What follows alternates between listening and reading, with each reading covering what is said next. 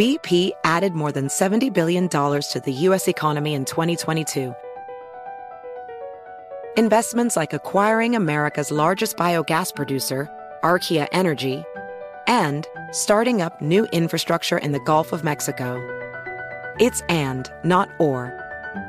See what doing both means for energy nationwide at bp.com/investing in America. You're ready for a comeback. And with Purdue Global, you can do more than take classes. You can take charge of your story, of your career, of your life. Earn a degree you can be proud of and get an education employers respect.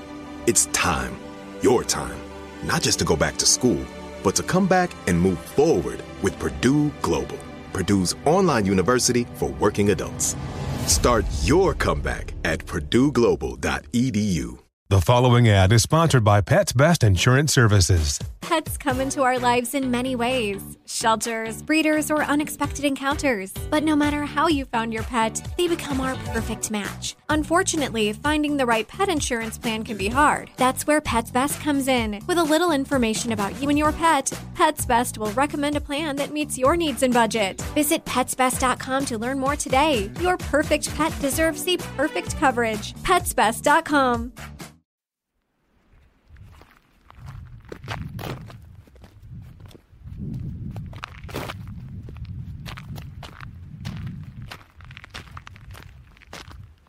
Before my first daughter was born, before I could even imagine her existence, I had a dream that I was walking at the edge of the world. Everything around me was frozen, and the night sky hung low. A little girl appeared at my side and pointed into the tiny clusters of light. "Misha," she said. "Misha." In Russian, Misha means little bear. And if you look up in the night sky as the little girl instructed, you'll see Ursa Minor, the little bear with the North Star at the tip of its tail. A star that no matter where you are in the world or who you are in the world, has always hung above, guiding us.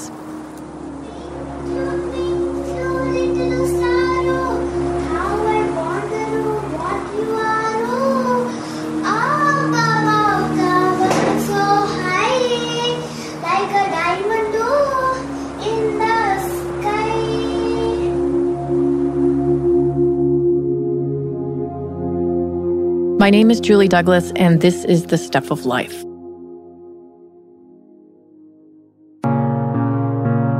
Each of us is connected to each other, relies on one another, gives and takes, consciously or unconsciously, weaving the web of support that it takes to make a society. In a sense, we're all just broken fragments of the whole, guiding ourselves back to each other. My name is Ayşe. As I said, I'm originally from Turkey, but I have been living in this country for past 40 years, and I'm a retired neurologist. I'm Suli. I'm from Thailand, but I've lived in the U.S. since 1973. My name is Kathy, and I actually lived in this area and worked for the federal government for 30 years. A Muslim, a Catholic, and a lapsed Buddhist walk into a march. It sounds like the beginning of a joke, but it's Ayşe, Suli, and Kathy. We met them at the Women's March in D.C., a historic day when more than 500,000 people joined together in despair, anger, and hope about our collective existence. I hope people will begin to talk both on a macro level and on a micro level. I think you have to do a lot of one-on-one with your families and with your friends. And I think one of the issues that is happening today, people don't talk to each other. They just want to yell at each other and scream at each other, and they want you to believe what they believe. And we all believe different things, and we all have the right to believe what we want to believe. That's what our country's all about.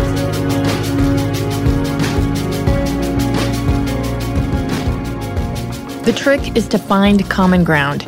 And quite literally, that's something we all have available to us, right under our feet. Something we know as children, but forget as adults. Young Ferdinand the bull, he doesn't want to be bucking heads with the other bulls. Instead, he'd rather lay under the trees and smell the flowers.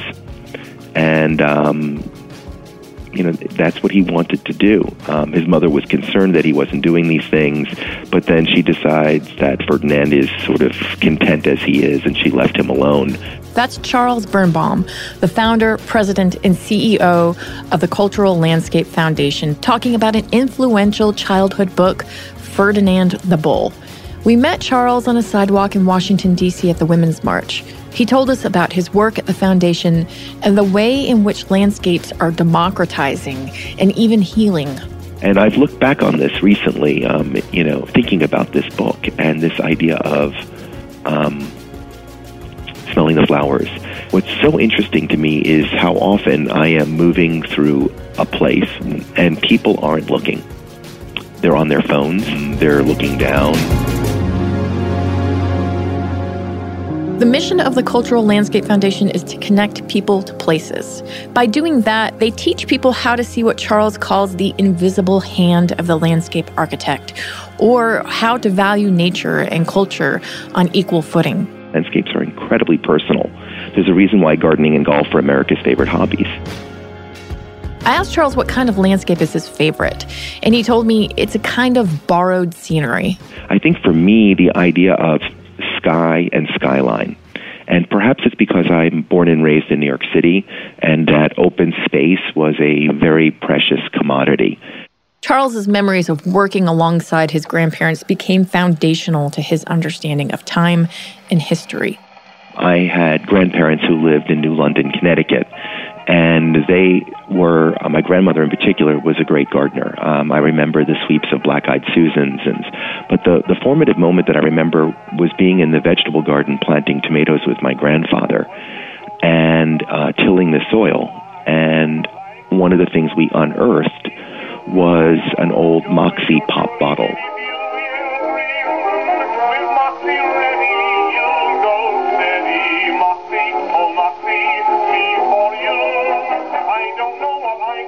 And, as a kid, I had never heard of Moxie Pop.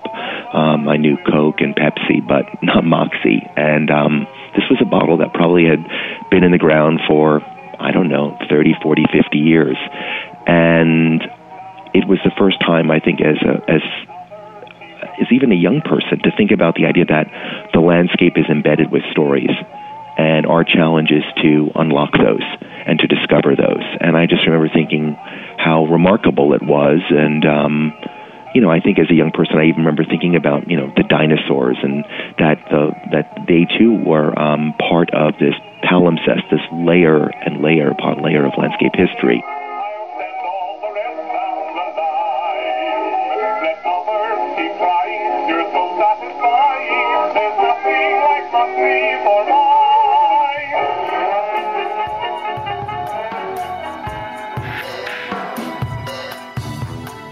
That we're tethered to the land through time and history is most evident with something called witness trees.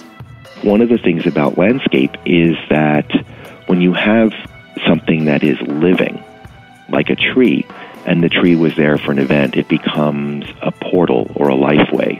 I guess one of the most tangible witness trees, if you will, that I can think about is the memorial at the World Trade Center in Manhattan. There is this incredible Bradford pear tree that survived that day, and it was moved off-site in a protected environment during the work that then ensued for a number of years, and it was brought back, and there's a wonderfully, beautifully, simply designed railing around it, and literally people line up for upwards of 20 to 30 minutes, as I've witnessed, to be photographed in front of this tree, and to have that tangible connection with something that survived that day. It's incredibly powerful. It's easy to see how landscapes, borrowed scenery, and public spaces can become bound up in what Charles calls the messy, emotional, and provocative aspects of history. We've seen this recently with the executive order signed by President Trump that could reshape 24 national monuments, including Bears Ears Monument. This is a landscape that is imbued with not just a treasure trove of resources. I mean, I've read that there's over 100,000 archaeological sites and wall etchings that are unrivaled. But it also has Navajo and Hopi and a great number of five local tribes, native peoples who are, have their stories embedded in these places. When you remove the politics, that you have to begin with saying, what is the significance of this place? And, a national monument doesn't have, although it is something that the president makes happen, it is based on an incredible amount of research and documentation. While documentation is incredibly important, there are less tangible facets to a landscape.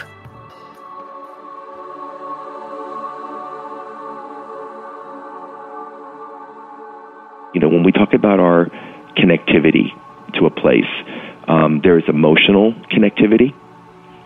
For example, that might be, we were talking about national monuments with Bears Ears. You think about Stonewall National Monument in New York City, that, you have the tavern, but the park that's across the street, which is called Christopher Park, which is part of that national monument designation, and it's a city park, where these riots or rallies played out over time. That landscape was rehabilitated by a landscape architect in the 1980s named Phil Winslow, who died of AIDS. And so for people that were in New York, then for people that make the pilgrimage who are gay or transgender, this is a very powerful emotional connection when you stand there. And, we talked about the visual connections, the borrowed scenery. Imagine, being on the terrace at Biltmore, the estate in North Carolina, in Asheville. And if you didn't have that view, which is preserved, it would be a very different experience. But, I think the other thing that we don't talk about are the less tangible things we experience.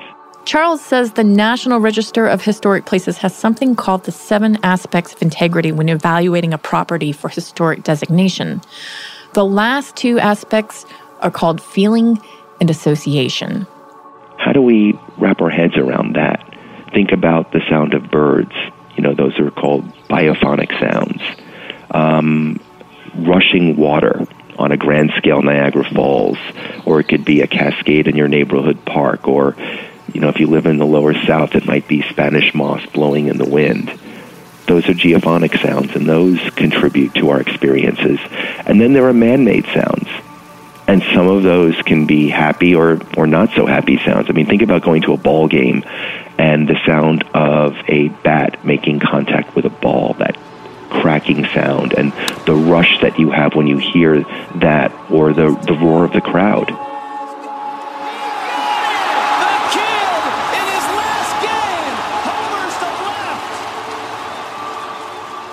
That they give us pleasure, but we may not be aware of them. And I think that's all part of experiencing a landscape, are those emotional, visual, and sensory sounds and experiences that we have. So with all that's tangible and intangible, I asked Charles what it means to be a good steward of the land. There's 2 different kinds of stewardship that happens. There's stewardship that happens in your heart, which is basically, if you own a resource, or, it's almost like being a parent. How will you care for this place? Will you manage change in a way that is sensitive to these systems that we both have alluded to? And the systems can be cultural lifeways, they can be the hand of a designer, they can be ecology in all of its manifestations, watershed, insect and bird populations, the use of natives and not exotics. All of that is stewardship. But the stewardship is also acting with knowledge. And this knowledge can be known or just waiting to be unearthed, which all comes down to those Moxie bottles of stories hidden in the land. How do we begin to really unlock these stories and to make people inquisitive, invite them to fall into that portal, and to take the time to do it, to open their heart, to open their eyes, to open their ears.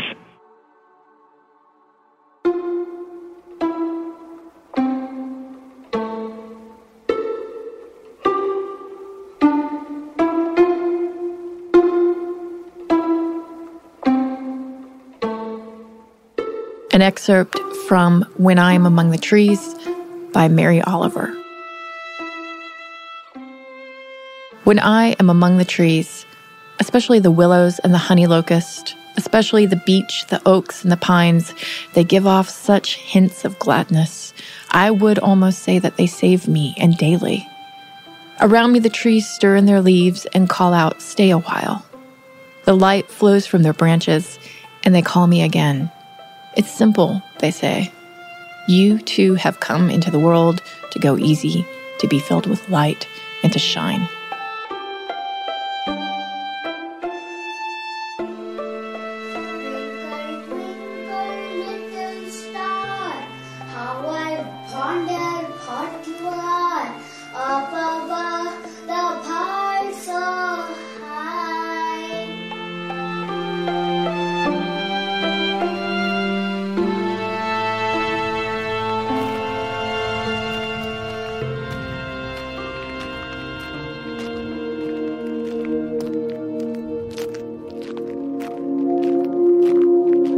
Before my first daughter was born, before I could even imagine her existence, I had a dream that I was walking at the edge of the world.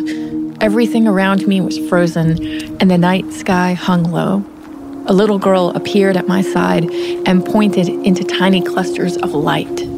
Misha, Misha, she insisted. In Hebrew, Misha is a name that can also mean a question. The question, who is like God? Perhaps no one, or perhaps all of us.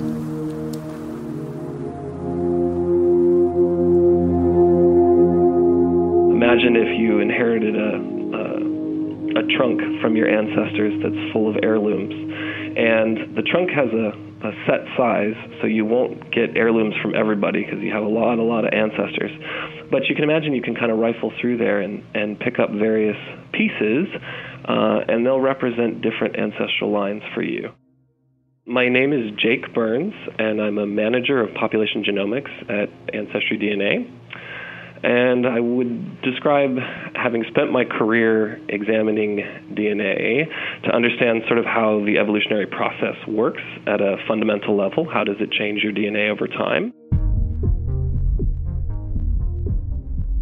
Jake had always been steeped in mathematics and biology, but when he learned that with DNA he could dive into the past of nearly any organism and discover something hidden about their histories, he was hooked.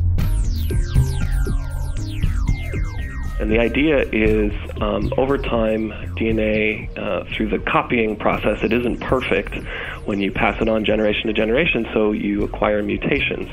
And you can actually think of those mutations as a ticking clock, and each mutation is a tick.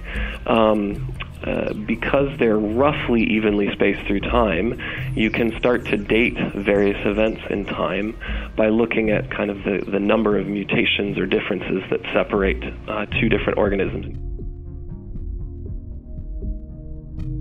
Combine those molecular clocks with that trunk from your ancestors, and a fuller picture of the United States unfolds. The U.S. is, I think, particularly exceptional in having drawn immigrant populations from all over the world in very recent time, in the last 400 or 500 years, kind of since the birth of the country, and that influx of culture, language, worldview, and DNA from around the world creates this great mixture within the U.S. What's exciting from a genetics point of view is there are enough subtle differences between these different groups that we can, attempt to assign kind of originating points in time and space and kind of tell this very complicated story of how people have arrived and assimilated in some cases or not in other cases into the broader population within the U.S. Point of origination, arrival, simulation, these words stick out because they underscore a deeply entrenched pattern in humans. The idea that our genes have crisscrossed the globe and that we're actually far more connected to one another than we know. But to truly understand, we're going to need some M&Ms and a few jars.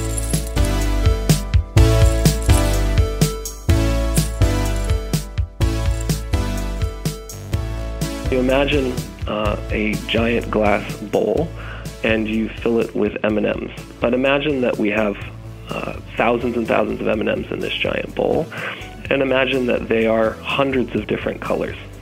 Now we can imagine this bowl kind of represents one generation of people in history where each M&M is a person, and their colors tell you something about kind of the DNA that they carry. Now imagine that to construct a new generation, we're going to sort of take a sample from that first bowl and move it into a second bowl, and that's how we're going to create a new generation. When you do your sampling in a sort of typical population that isn't undergoing a bottleneck, you would imagine kind of individually picking out one M&M at a time and maybe then dropping it in the new bowl and replacing it in the original bowl. So what you end up with in the second bowl, if you sample, again, thousands of M&Ms into the second bowl, is roughly the same representation of colors and kind of roughly the same proportions of colors in the second bowl. So that's kind of a typical population generation. This is a stable population of M&Ms pouring in and out day after day. But what if something disrupts it, something catastrophic, creating a bottleneck? The hand of God, so to speak, digging into the bowl. Simply reach in that big first bowl with a hand and select a single handful of M&Ms and throw them into the new bowl, and then imagine that that little handful expanded over time. That handful effectively represents a genetic bottleneck, where you've taken a very small sample of the original population and the original diversity, and you've seeded a new population. What you can imagine happens is in that small handful, you got probably no representatives of some colors, and in some cases you may have gotten way more M&Ms of a particular color than you would expect by chance. We humans take our position in the food chain of life for granted, but there have been moments in time, like around 50 to 60,000 years ago, when humans were far from dominating the world. In fact, the population had whittled down significantly to a bottleneck, the handful of M&Ms plucked from the jar, so to speak. And from this handful, we are all descended. To see this idea illustrated in a mathematical constellation, Jake and his team constructed a network of 700,000 Ancestry.com customers. Here's what they found. And if you imagine each one as a point in a large graph, we'll draw an edge between any pair of individuals if they share enough genetic material to be fairly recently related. What was surprising is that almost that entire graph is very highly connected. So among those 700,000 people, we had to draw over 500 million lines to connect them all. And yet we still gather into mental tribes. It's a tough time, right? There's I think a wave of nationalism across the world, but in response also to the dangers of globalism, right? So it's, that's a very tough conversation, I think. Each person has to sort of figure out where they fall. But I think genetics and family history have surprisingly a little part to play in that story. One of the most important take-home messages is exactly this connectivity of humanity. We have a tremendous tendency on the surface to be tribal, right? To support those in our community, our close community, and part of the way we kind of create this social bond is by treating those who are next door, just across the street or across the political boundary, as the enemy. And, one of the really powerful things about what we see in genetic data is, those close neighbors typically are very close relatives of yours in fairly recent history. And so, it might be very optimistic, but I have high hopes for sort of the transformational power of getting this information in a broader audience's hands, where they can kind of sit back and sort of recognize how closely related we all are.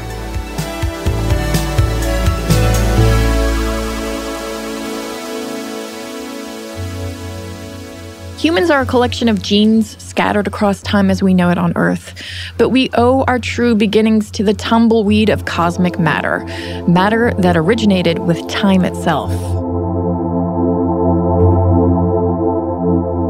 The chemical elements that we see in the mirror in the morning when we look at ourselves, those were all atoms that were inside stars hundreds of millions of years ago to billions of years ago. And so this is a pretty astonishing story just to begin with about the atoms. We're all connected in a very deep way, and yet we all forget that. I'm John Mather. I work at NASA Goddard Space Flight Center, and I'm the senior project scientist for the James Webb Space Telescope. John's work has helped confirm the Big Bang Theory, the very moment time began when our universe came into existence, and he's done this with extraordinary accuracy. John leads the team for the James Webb Space Telescope, a telescope designed to peer far back into time. A committee was formed, of course, to write a report to say, well, what do we do next? And they said, please build us an even bigger, more powerful telescope that could see farther back in time to see those first galaxies growing. And that's what's become the James Webb Space Telescope. In this way, the telescope acts as night vision goggles, observing longer infrared wavelengths. This allowed scientists to see things that had never been detected before, the locations of thousands of other planets orbiting other stars with conditions that could be similar to Earth have been isolated. We'd like to find the one that's just the right temperature, the right size, has the right amount of gravity, roughly the right chemistry to be like home. This kind of curiosity was a feature of John's childhood. I grew up in very rural northern New Jersey, and so it was really country and really far away from town, and it was dark at night, and you could see the stars. It was a really interesting place scientifically to grow up because geology was happening all around. This is where the Appalachians cut across New Jersey, and so the glaciers had come across and brought in all kinds of interesting stones and rocks, and there were fossils lying by the road. We went down to the Museum of Natural History in New York City, and we saw the planetarium show, and we saw the bones displayed, the dinosaurs, and the evolution display. So you could see how the fish turned into bigger fish and got more complicated over the zillions of years. So anyway, it was a fascinating time to be a kid, just having a sense of everything was open to be discovered, and everything was fascinating. But what drives John the most are the mysteries embedded in the stars. Immediately, I'm connected with the story that we tell about where did we come from, how did we get here, and I know from studying and thinking about it that the universe is truly immense and gigantic, and then the stars are really far away, and the part that we can get from personal experience is so tiny by comparison. A human lifespan's about 100 years, and that's about as much as we can remember. We talk to our grandparents, and that's about as far back as anybody remembers in person. And then we go on to say, we scientists have figured out what's happened over billions of years, and it's way beyond personal experience, but it's still mysterious and wonderful. And so I say, what a miraculous thing to be appreciative of, to say, out of this enormous universe, here we are looking up at the great mysteries of the sky and the mysteries of our own history. So what does all of this look like to John, who's looked deep into space and time through the telescope, returning again and again home to Earth? Because Earth's special even in the solar system. We're the only ones that have liquid ocean on the surface. We have continents and oceans, just enough water to fill up the ocean, but not all the way over the top of the mountain. So we can imagine that life on another planet that had water might exist, but without continents, they wouldn't have people. Virtually all the astronauts that look back at the Earth, either from the space station or from the Apollo, they all report some kind of mystic experience about this, seeing the Earth as small and fragile and as our only home. People come back realizing that our Earth is very special. We might need to protect it as well as we can, both from natural disasters and from the kinds of disasters that we could cause for ourselves. So we might be the only ones for long distance around. For John, all of this heady stuff is actually very grounding. It does give you a sense of humility and awe at the power of creation. Whatever creation story we may have, no matter how you tell it, it's astonishing. So gratitude for the opportunity to be here. I think Jim Lovell, astronaut who went to the moon, said basically, this is heaven right here. When you're born, you are in heaven. I think this is a wonderful perspective to think about. This is a very special spot. A special spot that we all somehow made it to.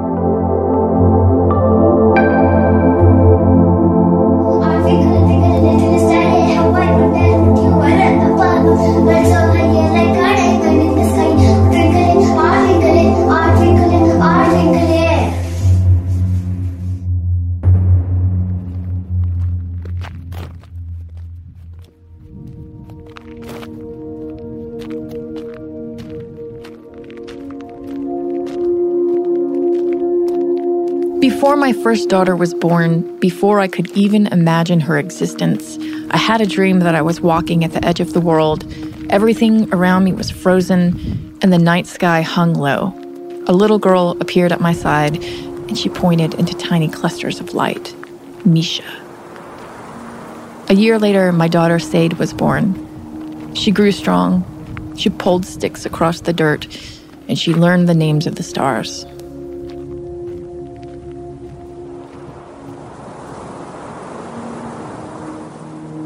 Seven years later, I woke up. I was 36 weeks pregnant, and I knew something was wrong. Soon, I bore a second child, a girl who fought her way into the world. We named her Sky, and one spring day, her sister Sade whispered to her, "I love you, Sky. I wished on the North Star for you."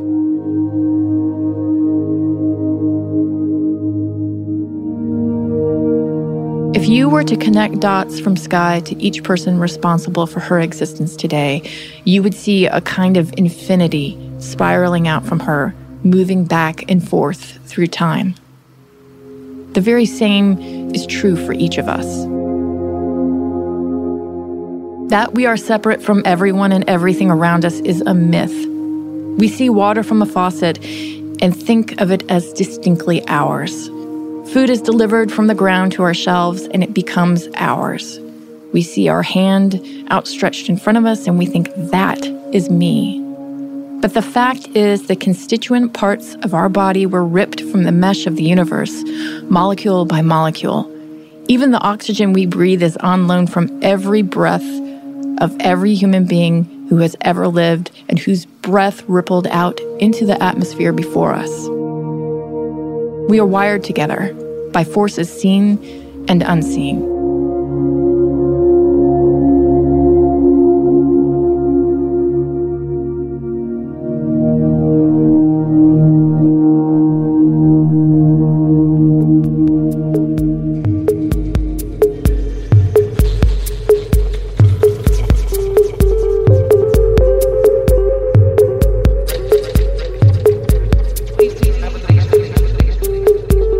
Thank you for joining forces with us this season. We'll be back soon for Season 3. Many thanks to Jake Burns at Ancestry DNA for helping us to better understand that we're all from the same pond. Ancestry.com provided several kits for staff, and we are all now discovering thousands of third and fourth cousins we never knew we had. And thank you to Charles Birnbaum of the Cultural Landscape Foundation. The foundation, which can be found at tclf.org, is accepting nominations for at-risk landscapes. And finally, thank you to Nobel laureate John C. Mather of NASA for sharing personal stories of his youth and how those stories led him to look further into the universe and, by extension, give all of us a view into the cosmos. The Stuff of Life is written and executive produced by me, Julie Douglas, and co-produced by Noel Brown. Editorial oversight is provided by contributing producer Dylan Fagan and head of production Jerry Rowland. Original music is by Noel Brown. The song Cylinder 5 is by Chris Zabriewski. You can find more of his music at chriszabriewski.com. This episode also featured music by Dylan Fagan, Tristan McNeil, and Aaron Grubbs. Also included are songs by Breathers. Find more of their work at breathers.bandcamp.com. And you can find The Stuff of Life on Facebook and Twitter, and you can email us at thestuffoflife@howstuffworks.com.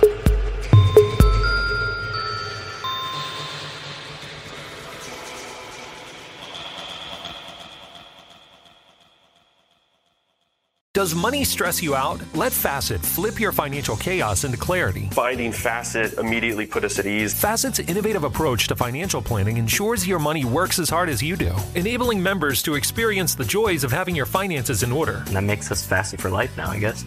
Visit Facet.com, FACET.com to learn more. This ad is sponsored by Facet. Facet Wealth is an SEC-registered investment advisor. This is not an offer to buy or sell securities, nor is it investment, legal, or tax advice. These testimonials are from current Facet members who are not compensated. All opinions are their own and not a guarantee of a similar outcome. Infiniti presents a new chapter in luxury, the premiere of the all-new 2025 Infiniti QX80, live March 20th from the Edge at Hudson Yards in New York City, featuring a performance by John Batiste. The all-new 2025 Infiniti QX80 is an SUV designed to help every passenger feel just right. Be the first to see it March 20th at 7 p.m. Eastern, only on iHeartRadio's YouTube channel. Save the date at new-QX80.com. Don't miss it. 2025 QX80 coming this summer. Hey, it's Malcolm Gladwell, host of Revisionist History. eBay Motors is here for the ride. Your elbow grease, fresh installs, and a whole lot of love transformed 100,000 miles and a body full of rust into a drive entirely its own. Brake kits, LED headlights, whatever you need, eBay Motors has it. And with eBay Guaranteed Fit, it's guaranteed to fit your ride the first time, every time, or your money back. Plus, at these prices, you're burning rubber, not cash. Keep your ride or die alive at ebaymotors.com. Eligible items only. Exclusions apply.